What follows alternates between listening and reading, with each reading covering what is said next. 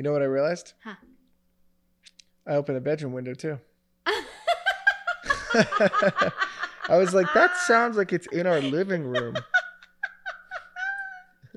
So that's probably why it's not as muffled as usual. Oh, we're leaving that in. That is gold. Okay, well, on that note.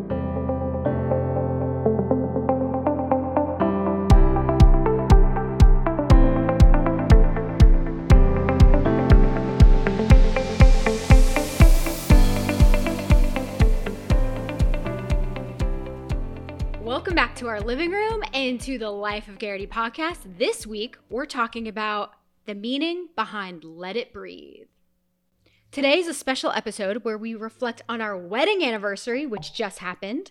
And I just hit the cord, so let me redo that. Redo. God, it sounds so much louder today. Do we have a window open? Yeah. That's why. Office window's open. That's why. I'm like, God, it sounds louder than normal. Today is a special episode where we will reflect on our wedding anniversary, which just happened. Mm-hmm.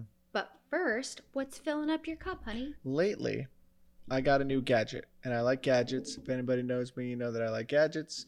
And what happened was, the quick backstory to this gadget was that I started business school online virtually, and I used a Microsoft Surface Pro. Originally, I got this because in transit, it's going to be great, a little computer to kind of go back and forth. But then we realized that we're going virtually. So I've been using it. In week one, I used it to try to do it all. And I realized it's not capable of doing it all. Can't do all the Zooms and the Excels at the same time. So what I decided to do was use the Surface as my Zoom, right?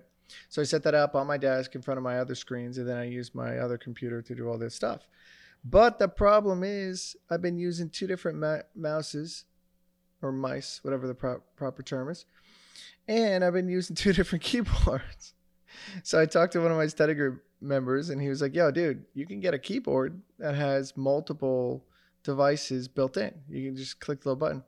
So I did that. I think it was awesome. And then I found a mouse to do the exact same thing.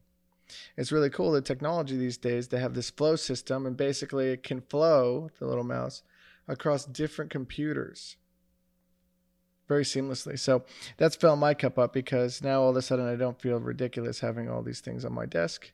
I've got this cool little new gadget that I enjoy.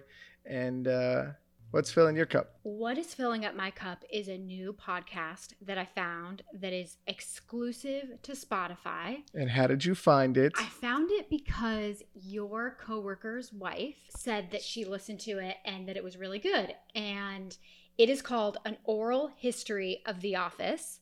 And it's by none other than Brian Baumgartner, also known as Kevin Malone on The Office. Now, I'm a huge geek about The Office. We've watched it front to back several times over the last few years. Mm-hmm. And the production quality is top notch. The way he weaves in and out of the stories is just like, it's really, really cool. Yeah, you get a lot of backstory. Yeah, and it's the backstory behind what it took to get this bad boy on the air, what it took to keep it on the air, and just like all the cultural things that happened during different points that had a huge effect on it.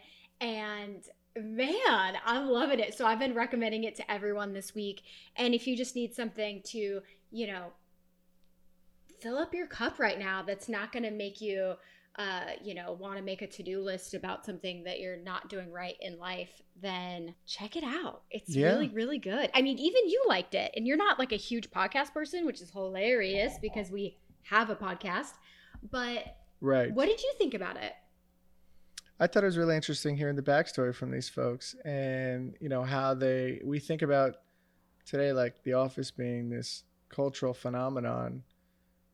And it seems so obvious in retrospect, but back in the day when they're trying to make this, there was nothing like this on U.S. television, and they talk about kind of the trend of what was on cable television during that time and what people liked. And they weren't quite sure whether or not they could adapt the UK version to the US. Mm-hmm. And to us, that seems ridiculous because it's been so popular. I mean, it's Netflix's #1 show. Mm-hmm. And so, it's funny to see that if it weren't for one or two people's vision then we may not ever have had The Office. Yeah. And they talk about how when you go back in time, when this first started airing, Netflix was a DVD subscription Yeah, you remember service. Like, We all who thought even that was a has novelty. We're like, what is this? Yeah, who had My parents, my dad, he got himself a little DVD burner, Oh, yeah. and he would order the Netflix DVDs. He get like 3 of those a week, and he would burn them onto his own hard drive. I wonder, you know what I think about all the time is like fast forward 10, 20 years, what are people going to look back on and be like, ha ha ha, remember when we used to Yeah. listen to podcasts? Like, how weird was that? You know, like, what is it going to be that we're like, man, that was ridiculous? Or like our kids are going to be like, really? That's so weird that you did that. Or alternatively, that you know, it's been around that long. Like I was talking to you the other day about podcasting. The genesis of podcast roots was broadcast radio. Yeah. You know, so people literally talking into a microphone, creating a show. And this was, I mean, before television came around, this is what you did on Sunday. You sat in the Yeah. living room with the family and you listened to these primetime radio shows, Yeah. right? So think about that 80, 90 years ago. Yeah. And now here we are, right back to our roots, talking, telling stories on podcasts, which is the same concept.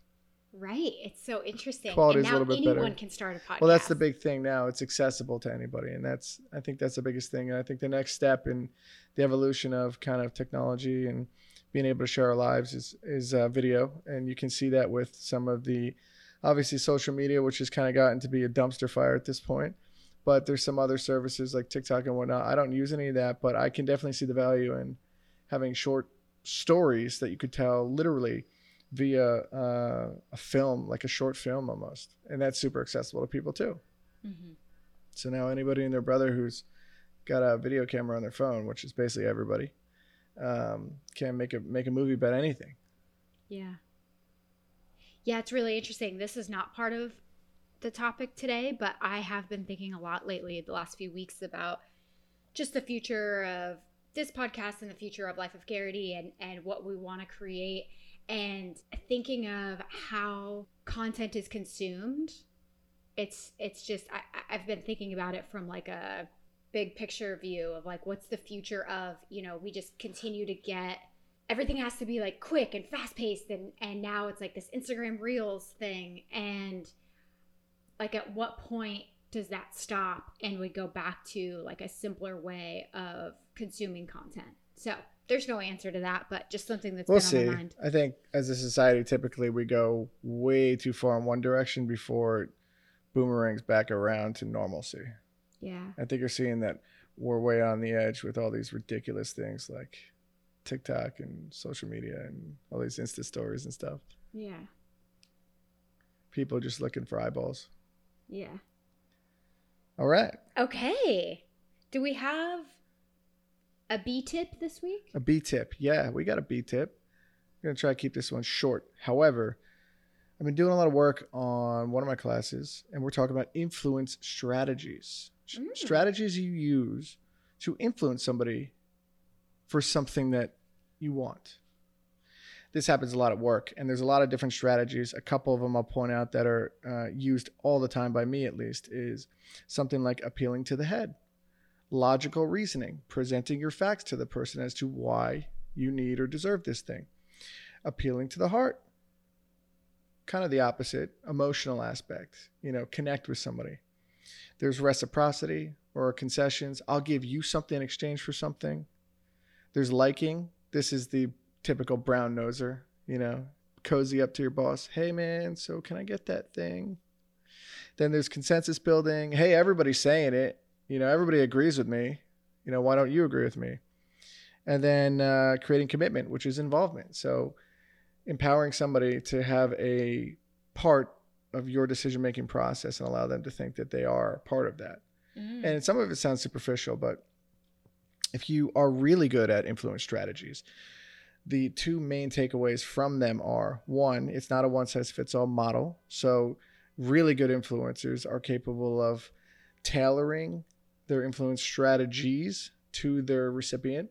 So they use a confluence of different strategies together. And two, if you're really, really good at it, the person being influenced has no idea. They still think they have the free will to make the decision. So next time you're trying to get something, think about those strategies and which ones might be the most applicable. Because if you don't use the right one, sometimes it can backfire and go the wrong way. I like it. That's the B tip of the week. So what are we talking about today? Okay. The elephant in the room is that we were supposed to be in Charleston right now. Yeah. You had done something super romantic. You knocked it out of the park this year for our wedding anniversary. And you planned a surprise trip for us. Except COVID it up. And then... Am I allowed to say that? I don't know. We'll have to play it by ear whether or not we cut that one. I know. I've left in some and taken some out. I don't know.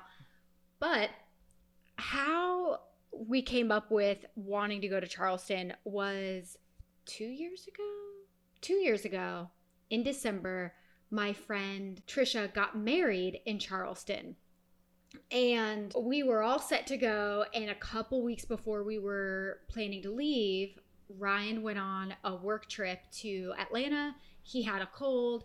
He got on an airplane and something happened to your eardrums. Yeah. So it's a lot of inflammation. And basically, I just couldn't get on a plane. It was not a good idea to get on another plane so quickly. Yeah, the doctor, well, and after you got home from that trip to Atlanta, like you texted me from the airport and you were like, I'm in a severe amount of pain and I haven't been able to hear anything all day. Yeah, I know. And you never complain about anything. You never get sick. So I knew this was serious.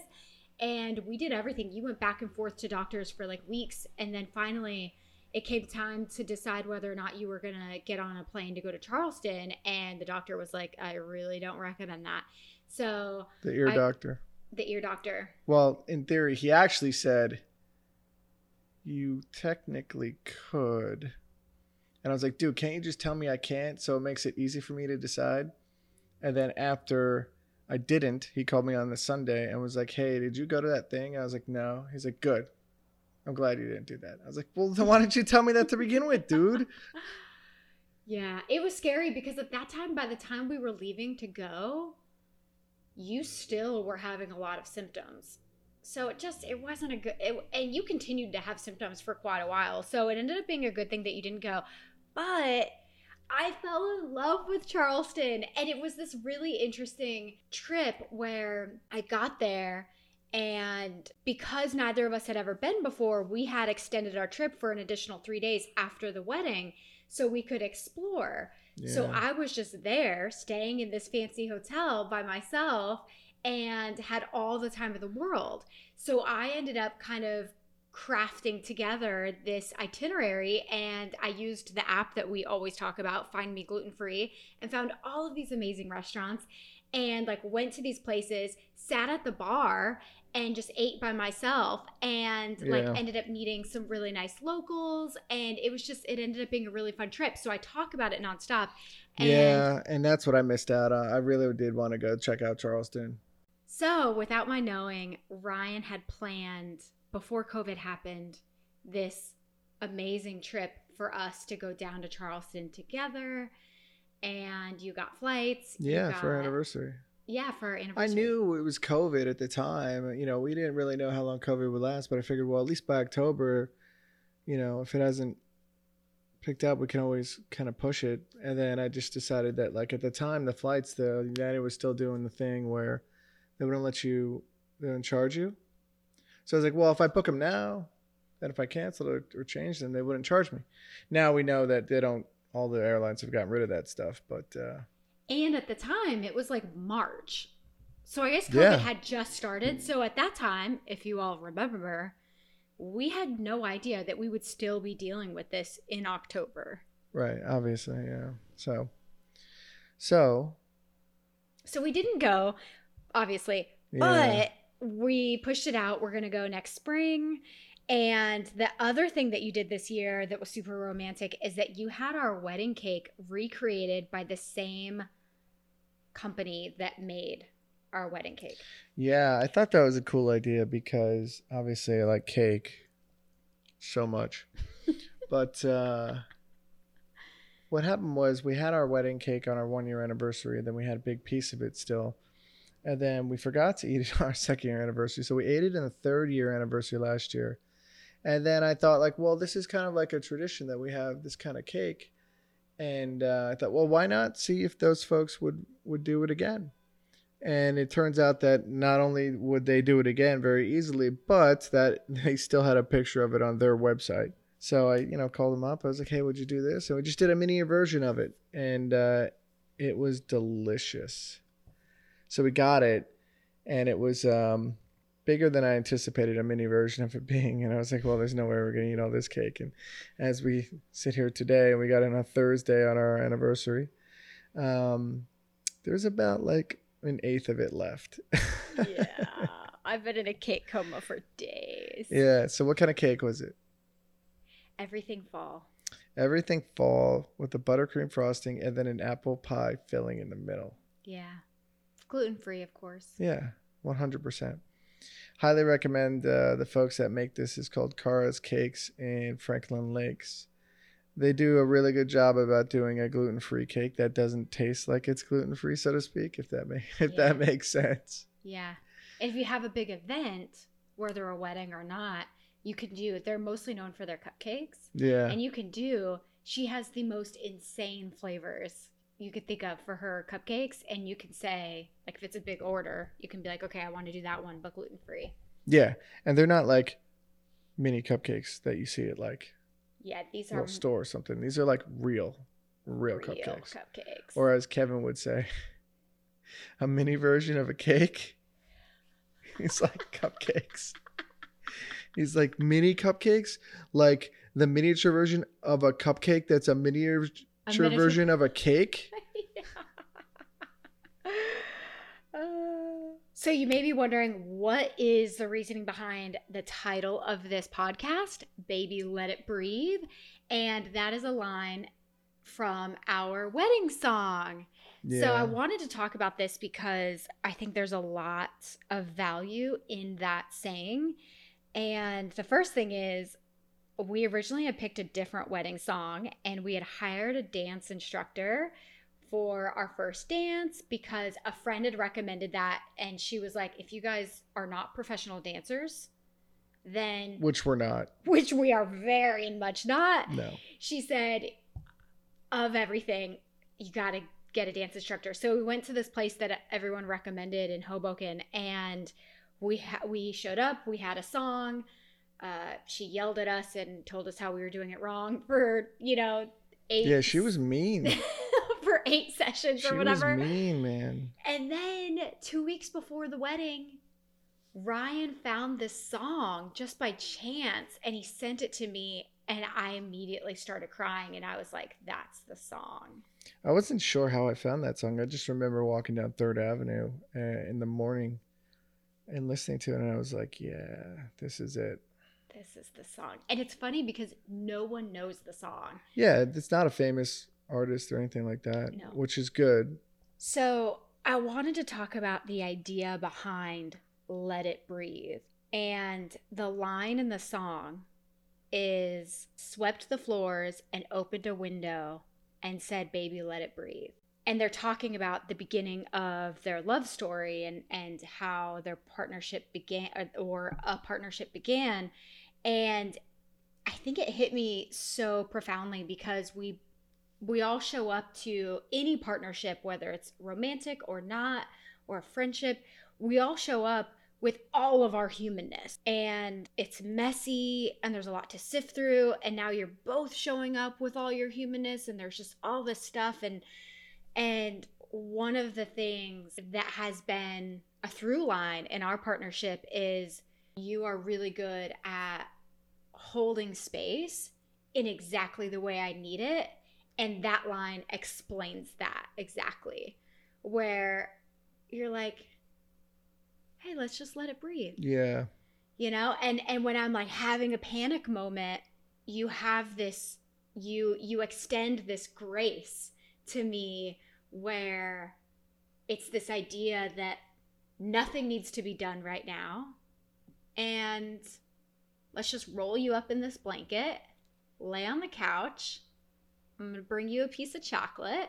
Yeah. It's like in those moments, instead of like further agitating the situation, whatever it may be, you're very calm. And I am not. And it's like the perfect balance. And it's this idea of just like, let it breathe. Walk away from it. Yeah, I think a common misconception for men, especially, or the dominant partner, is they want to fix things. But over the years, I've learned that there's a lot of things beyond my control. Step one is be able to admit that, right? And I'm a big fixer. And so to admit that is a big step for me. And so, there's a lot of situations which arise that there is no real solution. And we dig ourselves a little deeper with our partner because we want to try to fix it. So we start with suggestions about what to do, how to do this, how to do that. And it just further entrenches the position when in reality, a lot of times our partner is not necessarily looking for a solution so much as it is to just hold space for them to be able to feel what it is they're going to feel. And that's very hard for a fixer because that is the ultimate acknowledgement that you have zero control. And that's the acceptance factor. And once you can accept that, you'd be surprised how many times the intuition comes that, the appropriate thing to do in a particular circumstance or crisis is not necessarily to react right away. Sometimes the best thing to do is nothing, so to speak. It is, yes. And I like to think that, like, I handle stress pretty well. There's nothing that you could really tell me, to be honest, whether it's you or anybody else, that will cause me to freak out. I don't think I've ever seen you freak out. I have a coworker who's kind of like this, Brian, and I do respect him tremendously, especially for his ability to just kind of roll with the punches. We've done some pretty heavy things in our work life and some pretty scary things too. And I've never seen him waver. It's always just like, okay. And I was thinking about that as like kind of an analogous way of like thinking about the way I approach some of these things too. And it's kind of like, okay. And I like to think I'm logical. So I think about things logically. I'm like, okay, so is there something to do about that right now? Maybe not. In which case we just let it breathe. Yeah. And then maybe we come back to it when we're better equipped with the tools. Yeah. We might have to take a pause real quick. I know. We're having really, really bad audio this morning. We don't usually do podcasts in the morning. And apparently everybody just decides they want to get up and about. And Mr. Ambulance over here is making sure that everybody knows he's coming through, even though you can't go more than 15 miles an hour on our street. Yeah. You know what I realized? Huh. I opened the bedroom window too. I was like, that sounds like it's in our living room. So that's probably why it's not as muffled as usual. Oh, we're leaving that in. That is gold. Okay, well, on that note, Let it breathe literally. Our bedroom. Well, yeah, now it's fall, so we can open the window. Yeah. And literally let it breathe. But something else that I love about this concept is, they always say from a creative standpoint, sometimes the best thing to do is to walk away and then come back to it with a fresh perspective. And that is like, when I do that, it's so powerful, but it's so hard for me to do it. Like, I don't want to, at the end of the workday, I'm like, no, I just need to keep grinding on this one thing. Yeah. But the reality is, if I wait till the next morning, it's going to be better than if I tried to grind through. And something else that's kind of interesting is I take a lot of baths, and inevitably I get in the bath. I have a whole routine of what I do, and I listen to this meditation app, and like 10 minutes in, my mind, it's like as soon as I'm in the parasympathetic state, my mind just like clicks into the flow state, and starts coming up with all of these new, fresh ideas about whatever it is. So, I always have to kind of keep that in mind, but it goes against, I'm an Enneagram 3. It goes against everything I want to do. All I want to do all day is achieve. And the idea of stepping away and coming back to it, it makes me feel like I'm going to lose something. Yeah. But I'm not. Right. I have everything to gain by doing that. Mm-hmm. Is there anything else you want to say about our anniversary? It's our 4-year anniversary. We got married October 1st, 2016. Yeah, that was a lot of fun. Oh, it was the best. We have lots of pictures to commemorate a lot of those experiences. Yeah.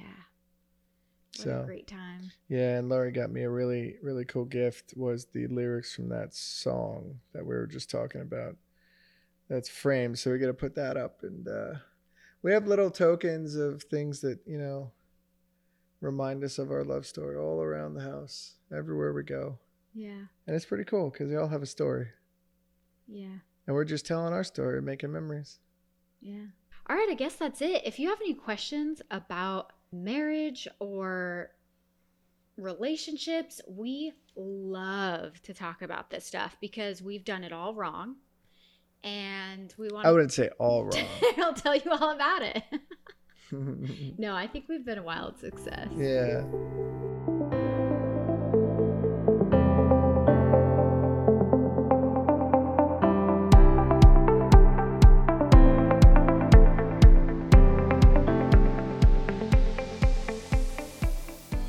If you liked this podcast, please rate and review.